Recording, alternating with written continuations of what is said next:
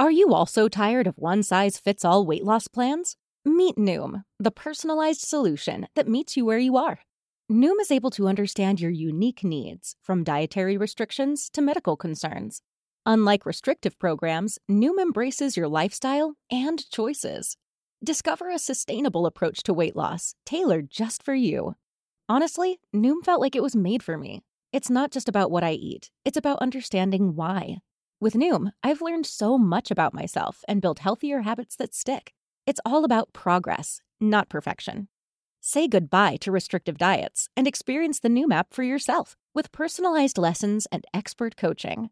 Noom's psychology and biology-based approach has helped over 5.2 million people achieve their goals. Stay focused on what's important to you with Noom's psychology and biology-based approach. Sign up for your trial today at Noom.com. That's Noom.com. And check out Noom's first ever cookbook, The Noom Kitchen, for 100 healthy and delicious recipes to promote better living. Available to buy now wherever books are sold. This is the TRT Community Podcast, where we discuss all things testosterone. What's going on, guys? I'm Brandon, founder of the TRT Community, host of All Things Testosterone. We have testosteronepodcast.com. There's a doctor finder up there. If you're looking for a doctor, you're having trouble really getting dialed in, you're getting discouraged, you're thinking about stopping TRT, or you're someone that hasn't started yet and you understand the value of treating with a specialist, check out testosteronepodcast.com, find a doctor. Right now, Matrix has a discount. If you mention the podcast, you're going to save some money on your initial consult, and you truthfully can treat with them for around $75 to $90 a month. So it's pretty affordable. That's if you're just doing testosterone. It gets more expensive if you're adding in other medications like HCG, which, yes, by the way, they still have access to. So if you're someone that is treating with the clinic and you've been told that you need to switch to Ganadorelin, Matrix Hormones does still have HCG. I believe they also still have a $50 discount off any hormone program through the end of the month with promo code TRT July, probably. If not, you might just need to ask them about it and tell them I told you about it. We have the All Things Testosterone /TRT Community 8-week body composition challenge that has ended recently. So if you have participated in that, be sure to email me your after pictures to brandon@trtcommunity.com. Stay tuned. We've got some prizes coming, and I'm going to need podcast listeners to help me vote and judge who's the winner of that competition. Today we've got Sean Fitzgerald. He's the head specialist over at Matrix Hormones. He's going to be chatting with me. Sean began studying anatomy and physiology when he was 17, competed in his first bodybuilding competition when he was 19, and he's worked in the health industry for over 15 years. He's managed health food stores and supplement companies, things like that.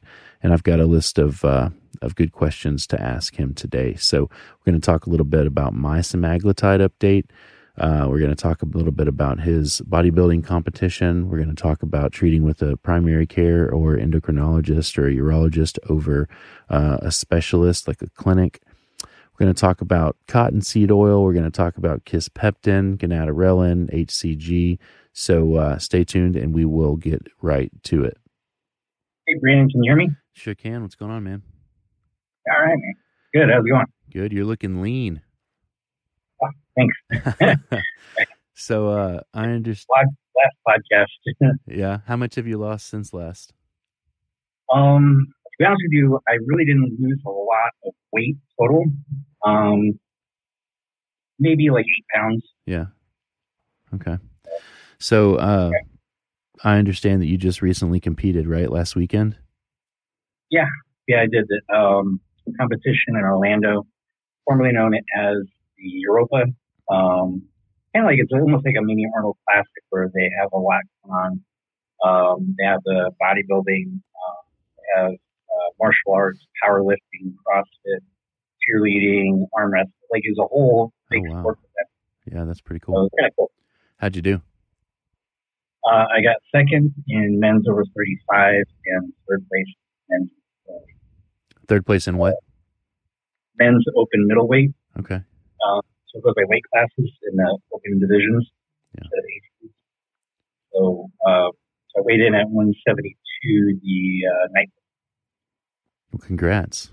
How now, I mean, you don't look like you without your whole life being dedicated to it, but how long were you prepping for the show? Well, I stayed pretty lean most of the time. So I really didn't start doing cardio until probably 2 months out. Okay. It was mostly just kind of, maintaining diet and then just increasing my activity level. So I went in, originally I was consuming about 34 to 3,500 calories. And then I just cut it back to about 800 and adding in cardio, then of course looking at a deficit already as well. Yeah. Okay. Cool. Is that type of thing, the deficit and the cardio, is that something that's difficult for you, or do you love it, thrive on it? It's a little bit adjusting to get used to not quite as much food, and also like obviously the more carbohydrates that you have in your diet, then the better the pump that you get when you work out. Yeah. Yeah. So by cutting out carbs, less pump. So taking like pre-workout or NO2 products will very kind of help out with that, with kind of the mental part of it. So. Yeah. Did you use semaglutide while you were cutting? No, but I actually just ordered some to add to my protocol. Yeah. To see how that works. Yeah. Have you used it before? I haven't yet. Okay. I've always been kind of a fan of L-carnitine and using that. Yeah. So this will be my first time actually trying to use that. And it's more for blood sugar control and regulation. Yeah. So because I actually am kind of on the low end, but somewhat insulin resistant. Mm-hmm. I think because my mother's side of the family is all Puerto Rican. Okay. Everybody on that side of the family has diabetes and heart. Really? So just kind of shitty genetics in a way where, no matter how good I eat and been exercising for over 20 years, I'm still, borderline becoming eventually diabetic. So man, that's crazy. Trying to prevent it from getting any worse and, using supplements and of course lower carbs and stuff like that. Yeah. Hoping that the semaglutide can actually help with that. Yeah. Used metformin before as well to try to help control blood sugar. Otherwise, my fasting glucose will range between 110 to 130. Wow. So not normal, obviously. Yeah. So, is semaglutide better at regulating the glucose levels than metformin, or is metformin's more primary function? I don't know. I guess I'd have to do it myself to check my glucose levels because it was designed to be an alternative to metformin, whereas being a once-weekly injection, metformin is used for diabetes, so is semaglutide. Yeah. Okay. So I've been on semaglutide for like 6 or 7 weeks and intentionally didn't change anything about my diet or exercise during that time, and I've dropped 20 pounds.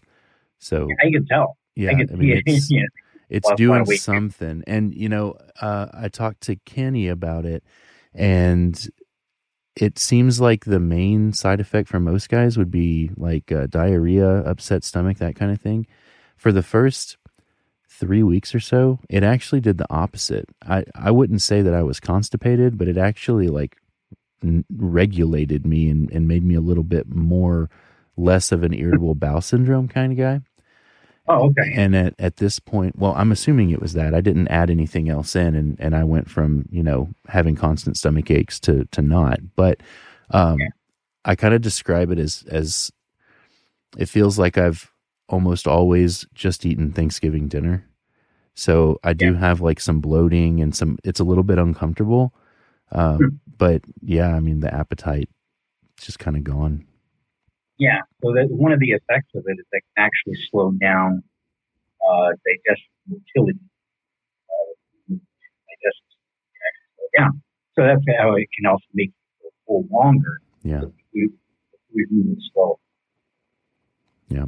That may be some of that. So possibly taking some digestive enzymes or probiotics may help reduce some of the bloating. Because the longer the food is in your system for, the longer that it can start to ferment. Really? Okay. Yeah, that makes sense. Huh. So yeah, other than that though, I mean, it's been smooth sailing. I haven't had any kind of side effects, and I don't recall what I was expecting. I know that was the big one that guys had complained about was the stomach issues, but it's been pretty easy. Well, yeah, it's obviously been successful for you. Well, a lot of other people. Yeah. Jennifer in the office, she's lost like 33, 34 pounds. Really? Just her first pound. Yeah. Like, I actually hadn't seen her for like a month. And when I saw her in the office, like, she actually had to get new clothes because the other ones were so big on her. Yeah. And I was like, oh my God, you're disappearing. Like, how much weight have you lost?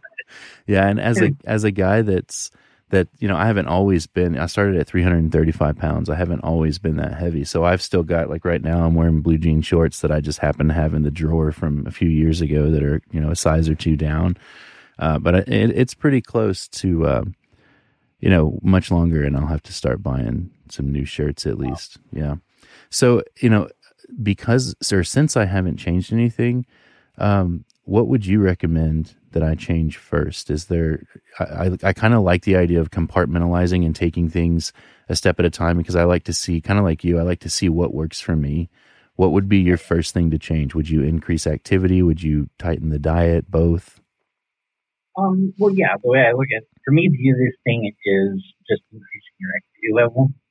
You know, if you haven't been doing cardiovascular exercise, do cardiovascular exercise, because in that is a very small variable. It is a little bit more time out of your day to do it. But for me personally, I would rather increase someone's metabolism by having them become more active than cut back on the calories, because that can actually slow down the metabolism. Okay. So your body has a regulating thermostat, the thyroid. And if you do too low calories for too long, then your metabolism is going to adapt to a lower amount of calories. Yeah. Survival. Because that's what, you know, a lot of people don't realize or understand, like, hey, we exist because of, in a way, evolution or adaptation that has occurred over centuries. Yeah. You know, survival of the species isn't being the fittest or the strongest or the fastest. Most adaptive. That's why we still have alligators, crocodiles, and cockroaches around long before, you know, and all the other species have died since then. Yeah. So, it's about being adaptive. So if the body doesn't adapt, it dies. So better adapt or die, literally. And so your body will find a way to preserve itself. And that's why I would rather increase activity, because the body's not trying to survive. You know, it's not going into survival storage mode, hold on to everything that it can. Mm-hmm. You can actually start to increase your calories to compensate when you're really getting the metabolism going and you're burning a lot. Yeah. That's why I haven't really had to starve myself with calories so low. So there's guys that I've heard of that are bigger than me, you know, consuming 2,000 calories or less per day. And they're just like starving themselves. You know, I'm not hungry at all.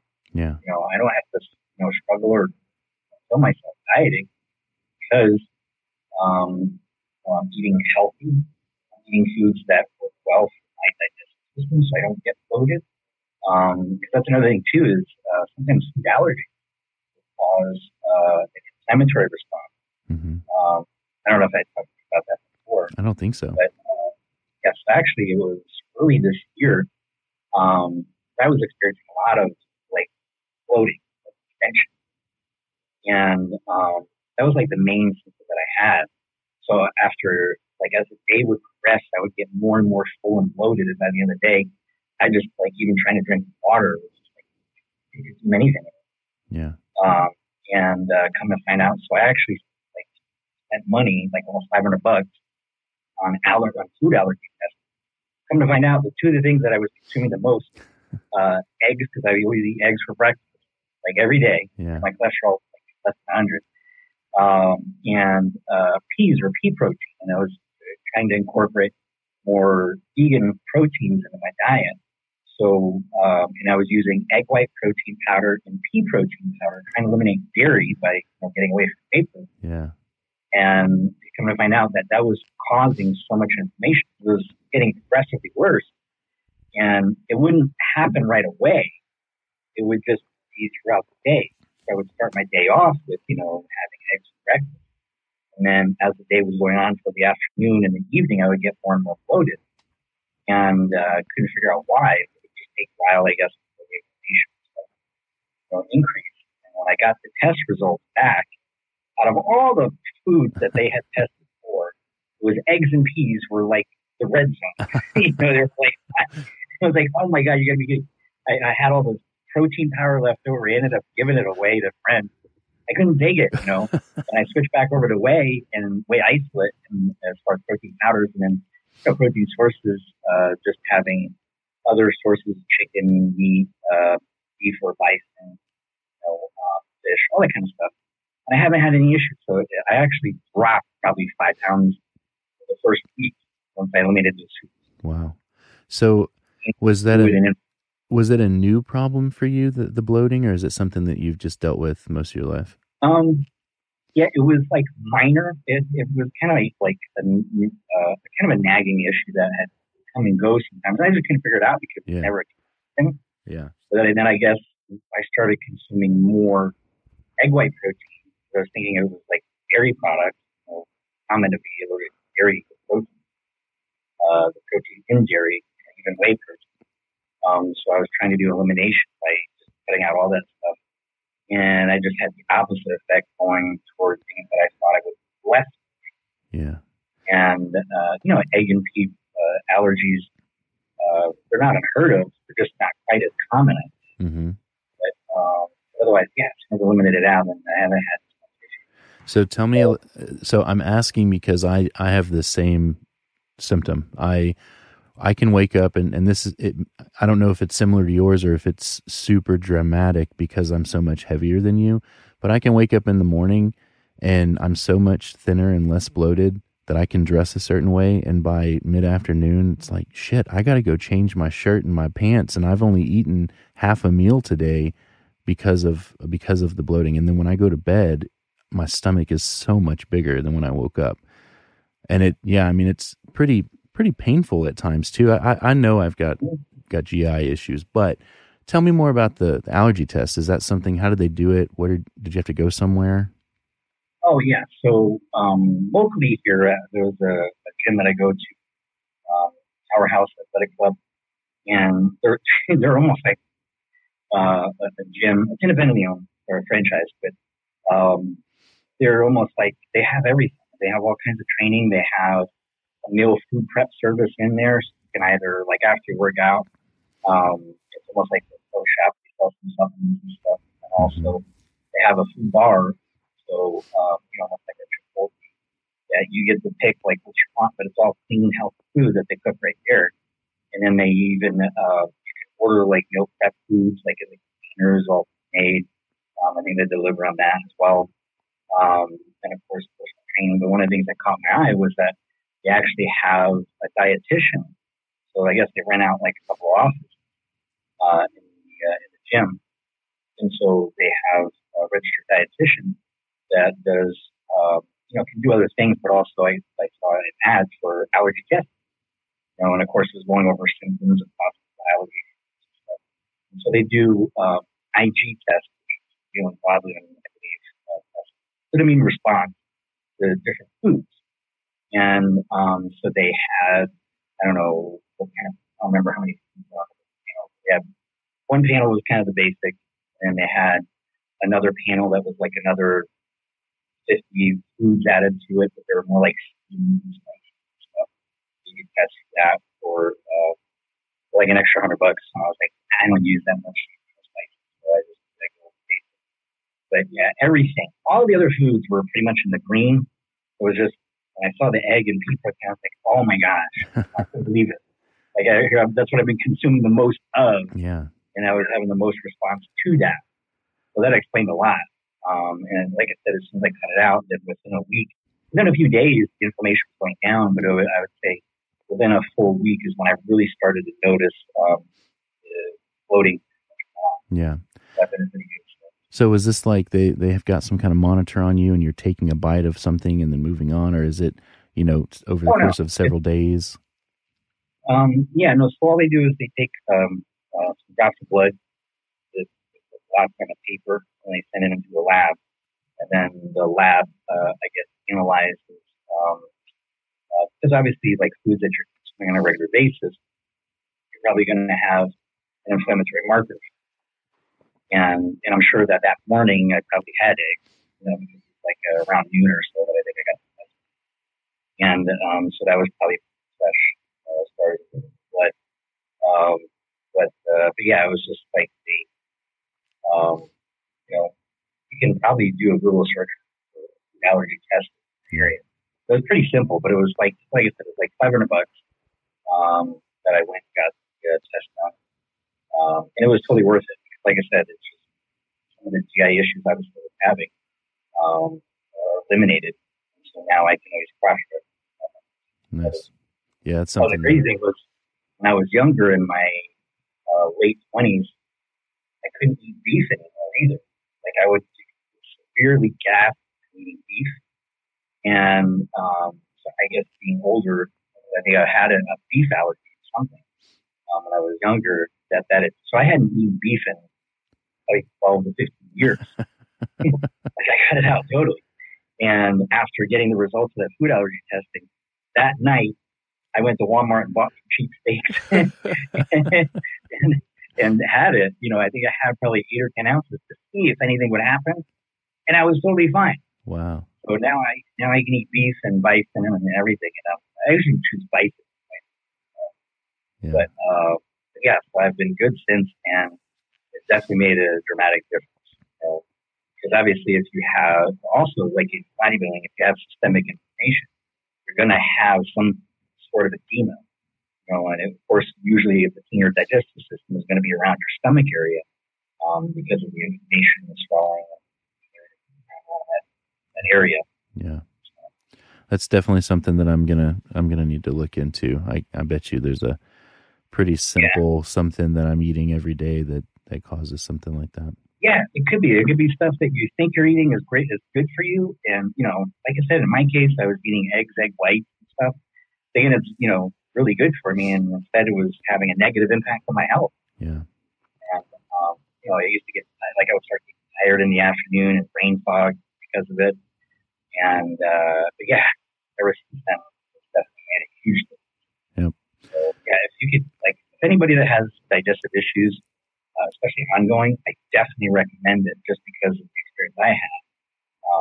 Not knowing what the cause is. I was taking apple cider vinegar, digestive enzymes, probiotics, buying all different kinds of brands, seeing what might work better, and relying on that, just finding out it's just simple food, that I was eating. And just by cutting it out, I did fine. Huh. Yeah, I'd actually broken down recently and called a gastroenterologist to set up an appointment, and they're probably going to want to do a endoscopy and all that junk, And I did it once before, probably 10 years ago, and came back with something like I can't remember if it was diverticulitis or one of the other similar inflammatory bowel issues, and so it had gotten. It's nagged me enough to where I just made that call like a week ago, and I'm waiting to see when I can get in. So maybe I'll do this testing first and see if I can avoid having the scope done. Yeah. Maybe your doctor can even order the allergy test for you. Yeah. If you have insurance, then maybe they can get that, because the place that I went to didn't accept insurance, and I was like, well, here I can get it done here.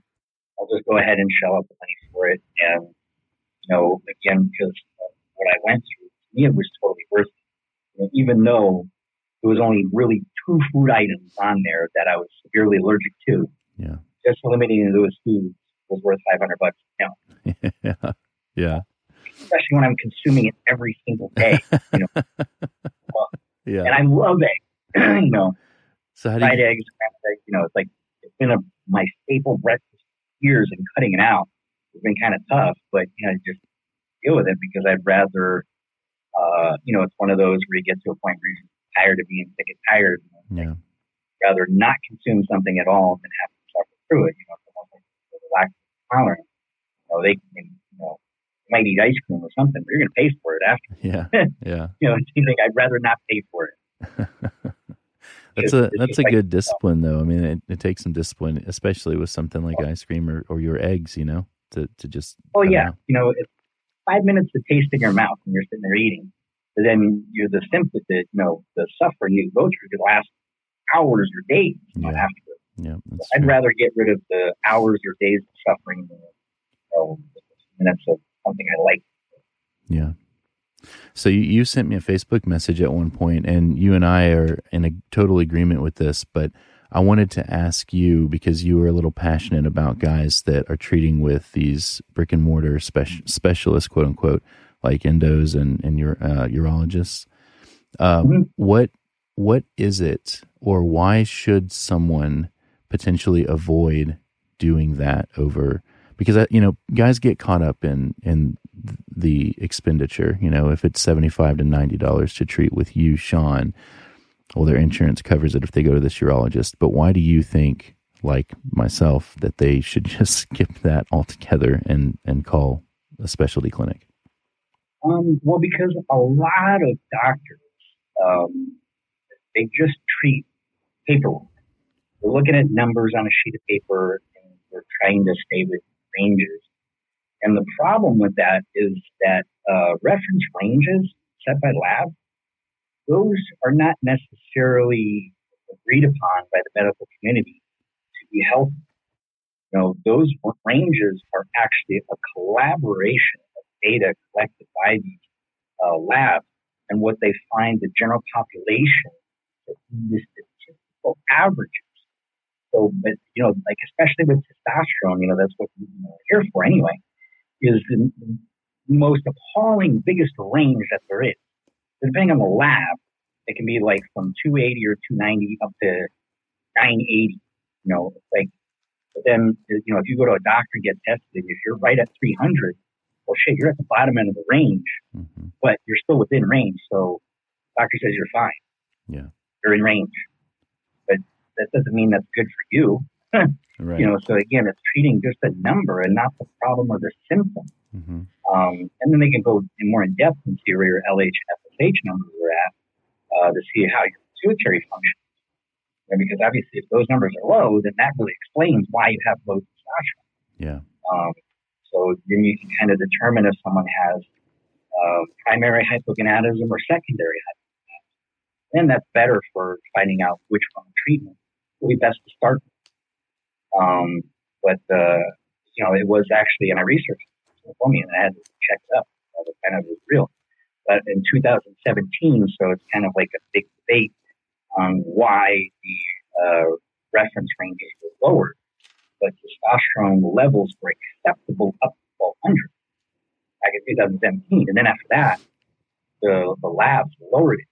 Really? And so a little controversy about that for the medical community that suggests some people believe that it's going to make it harder for patients with testosterone treatment. Yeah. And lower but the labs say that it was just based on the statistical averages that they get, just to meet up with the current trends of the population. So, but the way I look at it is if the population's average testosterone levels are lower than they were years before, why are they lower? What's going on? Yeah. So I see that kind of thing daily with guys emailing me and chatting with me about it. And I think that there's a couple different levels. There's the guy that you're describing that they can't get treatment from a urologist or an endocrinologist that's going to accept their insurance because that's not really what hormones are not really what they specify, their specialty. But then there's also the guy that does end up getting treatment. And I was that guy. I treated with a primary care facility for a number of years, and they were good for a primary care brick and mortar facility. But I think there's this disconnect. Whenever I call and have my consults with Kenny, we're talking for at least an hour, and he is more thorough than I've ever seen anyone be, period.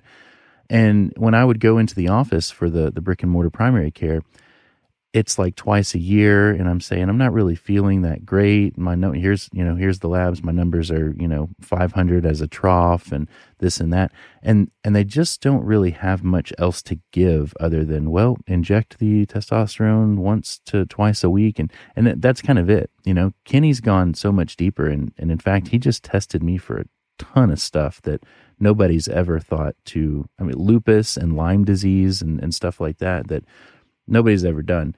And he's, it's just so much more thorough. So then there's the guy that also will email me and say, hey man, you were right.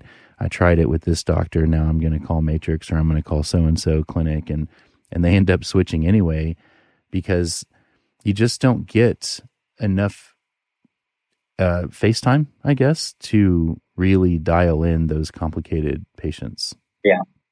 And I was treating with them twice a year, and that wasn't nearly enough. Yeah. But again, because a lot of the brick and mortar places have so many patients already, and a general practitioner or even a urologist is seeing patients with other problems. Yeah. Whereas, hormone clinic, Matrix, that's all we do is hormones. Mm-hmm. We might do some other things, check out Lyme disease or other autoimmune disorders, to find out, if there's something else that he won't test or has thought of. But it isn't necessary. But our specialty, what we focus on, is hormone balancing optimization. That's what we're known for. That's what we do. So, it's not like you're going to go to a GP to get your brain surgery. Right. You're going to go to a brain surgeon, for a consultation on, messing with your head. So, and that's the way it should be with hormones, is you should go to a specialist. Yeah. And even though endocrinologists are specialists in the field, again, the problem is doctors go to school to diagnose illness and disease. So an endocrinologist has more knowledge on diagnostic and treating illnesses related to your endocrine hormones. So like glands and organs that produce certain hormones. But it's not about balancing testosterone in men. It's still relatively new, even though testosterone was, I think, invented in the 1960s, around for so long. But the use of it, plus the stigma of being an anabolic steroid or whatnot, a lot of doctors really shy away from it. They don't understand it. A lot of them are not taught in school testosterone treatment. But the funny thing is the medical community at NICE very biased on hormone treatment between men and women, because women, it's accepted that women go through menopause. They can easily get hormone treatment for that, but most men, it's almost impossible for them to get hormone treatment. Yeah. And so I feel like men are really ignored by the medical community because of that. And it's just somewhat of a bias. Women, it's okay for them to get treatment because they have hormone imbalance. But men, by tradition, we just kind of suck it up and take it and, don't complain about stuff. But, these days with increased awareness, I think men are being more open with doctors who are looking for treatment. Like, I don't feel right. I'm tired. I have to, take energy drinks, or I don't sleep good. I try melatonin, I still can't sleep, or all this and that. Come to a block, they don't have enough energy, they have pain fog, but they still eat healthy, still exercise. A lot of these guys have families that, once they get home from work, they're just drained and don't have anything left to give to attention to their families, their kids, wives, and it's hard for them. And sometimes it's hard for other people to listen to how they feel, because again, men are expected to just be hard and tough and just suck up. But there's only so much any human can do, by just forcing yourself. And, you shouldn't have to force yourself to take it all day. It shouldn't have to be a struggle. Yeah. One of the things that, I say all the time is getting older is inevitable, but feeling old is now a choice. Mm-hmm. Yep. It's just a matter of finding the right provider that's going to actually do whatever they can to help you. You know, like I'm just, kind of like Kenny, that I'm not afraid to test anything under the sun to try to find out what's wrong with someone, to try to help them, because I've been there myself before. I know what it feels like. Even the digestive issue. I got finally figured out what the hell it is.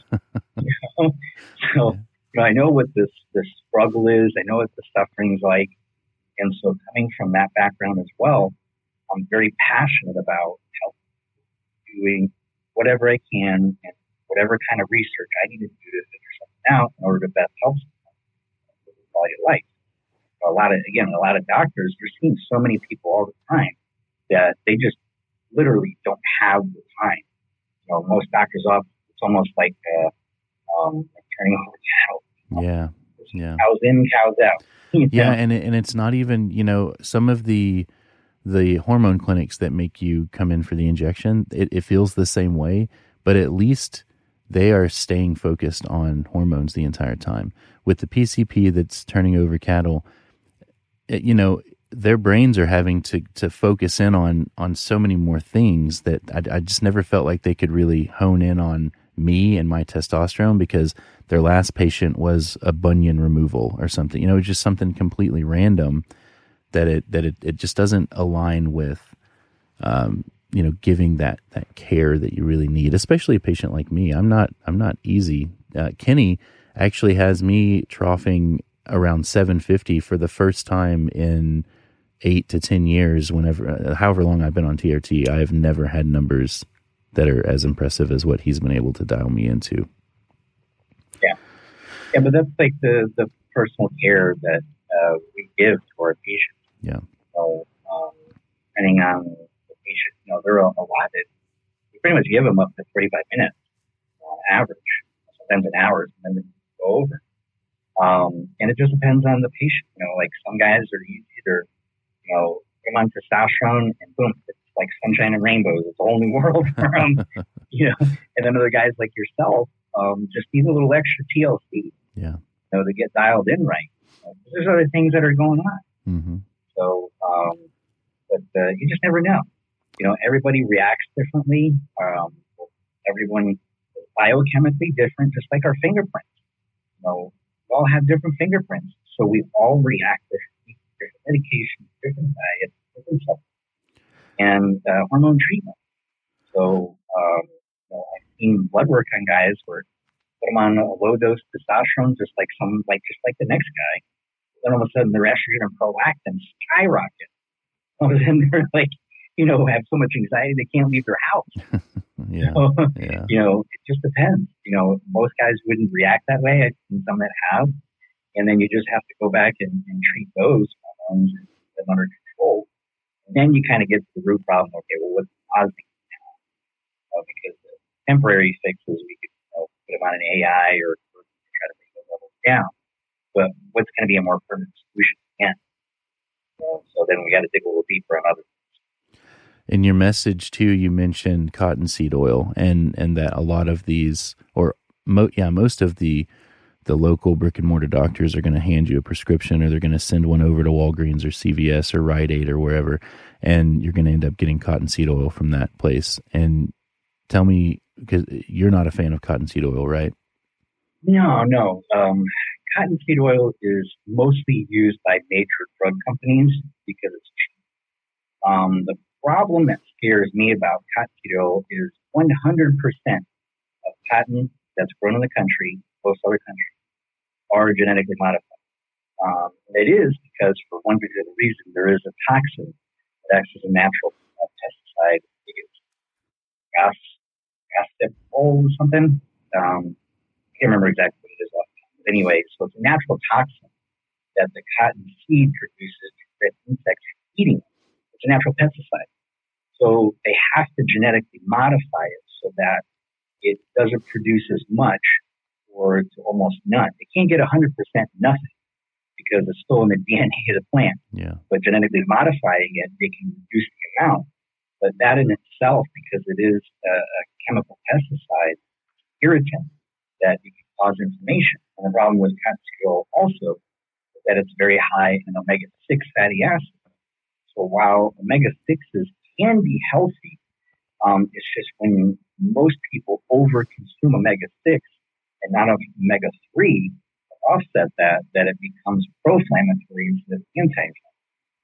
Okay. So, so and plus anything that's GMO, part of the reason why they're genetically modified is so that the crops can be sprayed with more pesticides to prevent insects from eating them, because some of those chemicals, the pesticides or herbicides, will actually kill the plant itself. So you can possibly still get chemical residue left over it in that oil. So that's what kind of scares me about that. Yeah. Again, it's a way to cut costs. So a lot of compounding pharmacies will use grapeseed oil as the base, and some of them will use MCT oil, because you can actually get those organic without pesticides and herbicides, and also they don't naturally produce chemicals in them that create an allergic reaction. So depending on the person, if someone has a true nut allergy, they may possibly have an allergic reaction to MCT oil because it comes from coconut. But most allergies, allergic reactions, come from proteins within the food, not necessarily the oil. But again, I've had a couple of guys that have reacted negatively to grapeseed oil, not realizing they were, until saying, you know what, let me just try the MCT, and then whatever issues they're having, clear right up. Yeah. So it's not unheard of. It's just not as common. Yeah. Tell me about Kisspeptin. What is it? What does it do? Is it beneficial? Kisspeptin is very similar to ganatorenin. It's a peptide released by the hypothalamus, so gonadotropin releasing hormone, category of peptides that fall in there. And so gonadotropin releasing hormone is released from the hypothalamus, goes to the anterior pituitary to tell the pituitary to make more LH and FSH. Now, if you're looking for fertility, then that's great, because more LH and FSH is going to tell your testicles and make more testosterone and sperm, which Clomid or clomiphene also do, just through a different pathway. But it doesn't really work that well in the real world in combination with TRT, because the problem is, when you take testosterone, you're going to suppress your pituitary from producing nitrogen hormone and follicle stimulating hormone. There's no ifs and ands or buts about it. I promise you it's going to happen. So when you're on TRT and trying to take those medications and peptides, you're defeating part of the purpose of the negative feedback loop that it's going to occur with testosterone treatment. So that's why HCG is the perfect sidekick with testosterone to help maintain fertility or help maintain testicular function and size, because it completely bypasses the pituitary. So HCG mimics and is called a LH or luteinizing hormone analog. So it mimics the action of LH in the body, therefore stimulating the Leydig cells in the testicles. So when you're using gonadotropin releasing peptides, you're trying to stimulate the pituitary to produce hormones that testosterone is shutting off.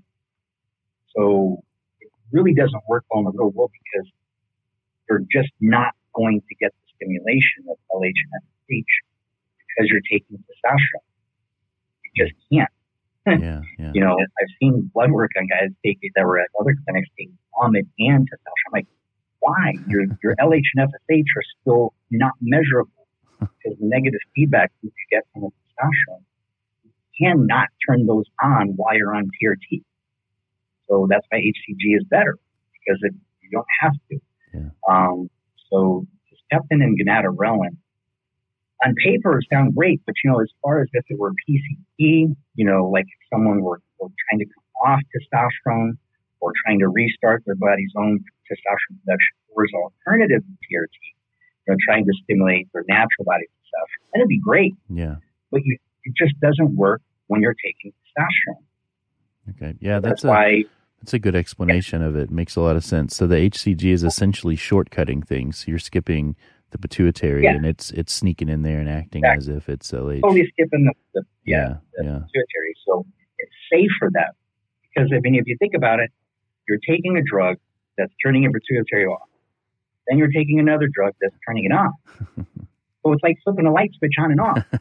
When you keep flipping a light switch on and off, eventually it might burn out. You have a seizure. You don't know when. You have a seizure. Yeah. That's what happens. So that's why I don't like the idea of trying to stimulate LH and FSH while on TRT. If someone is looking to have a baby, get more fertile, and they can't when they're on TRT, even with HCG, then come off the testosterone using clomiphene or Clomid, Kisspeptin, or the Gonadorelin. Use it in conjunction with HCG because they work pathways. Mm-hmm. And then you'll have a better benefit or better chance of conceiving that way, if that's what your focus is. But like I said, it's pointless to take with TRT because it just doesn't freaking work. I've seen the blood work prove it. Do you get any of the well-being feeling that HCG patients get every once in a while? You know, the guys that just feel better on it, or is it just garbage? You're talking about the Gonadorelin and Kisspeptin? Yeah. They might a little bit because there are other hormones that can be produced or that it's linked. So gonadotropin releasing hormone can also increase growth hormone. But again, I think it's still, bare minimum that you're really going to get out of that. The more direct peptides like CGC and ghrelin act more like ghrelin, almost like a hormone produced by your stomach to stimulate that. So they're just more effective. Yeah. Clinics don't prescribe gonadorelin and Kisspeptin or growth hormone. It can't help with that, but that's not what it's used for because it's just not that, it doesn't work that well for it. But that's why the ghrelin or CGC combination is growth hormone, if that's what you want to achieve. So, but otherwise, just, again, unless you're, as long as you're taking TRT, they don't work. I've talked to guys before that were at a clinic that used to get HCG, that when HCG got reclassified, that it was no longer available to whatever they were going to get it, and switch guys over to Gonadorelin, and boom, their testicles shrunk right up. They didn't get the benefit out of it at all. Yeah. So because, like I said, you just cannot bypass that suppression.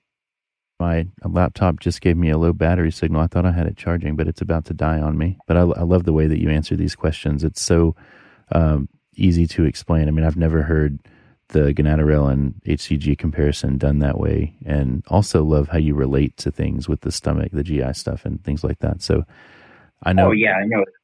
And you can really get detailed and real technical about stuff. Yeah.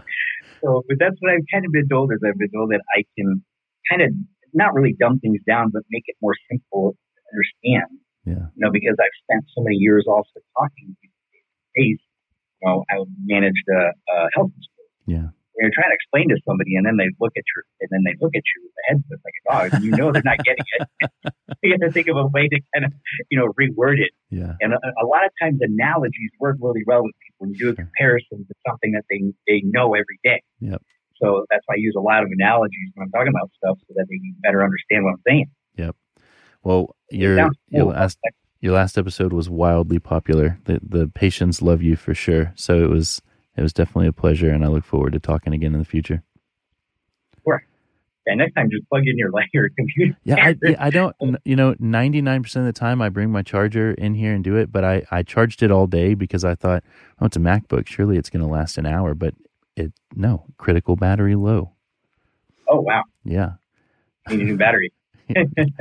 All right. Thanks, bud. All right, buddy. Have a good one. Yeah, have a good night. You too. Good to see you. Bye. That's embarrassing that I am an amateur and didn't charge or didn't bring my charger in here. But as always, Sean's amazing. I love the way he answers those questions, and we'll chat with him again soon. If you have any questions for him or for Ken or for any other expert or for me, send them over, Brandon, at trtcommunity.com, and we will get them answered on the podcast. Thank you for listening to the TRT Community Podcast. You can find us online at facebook.com/groups/TRT Community.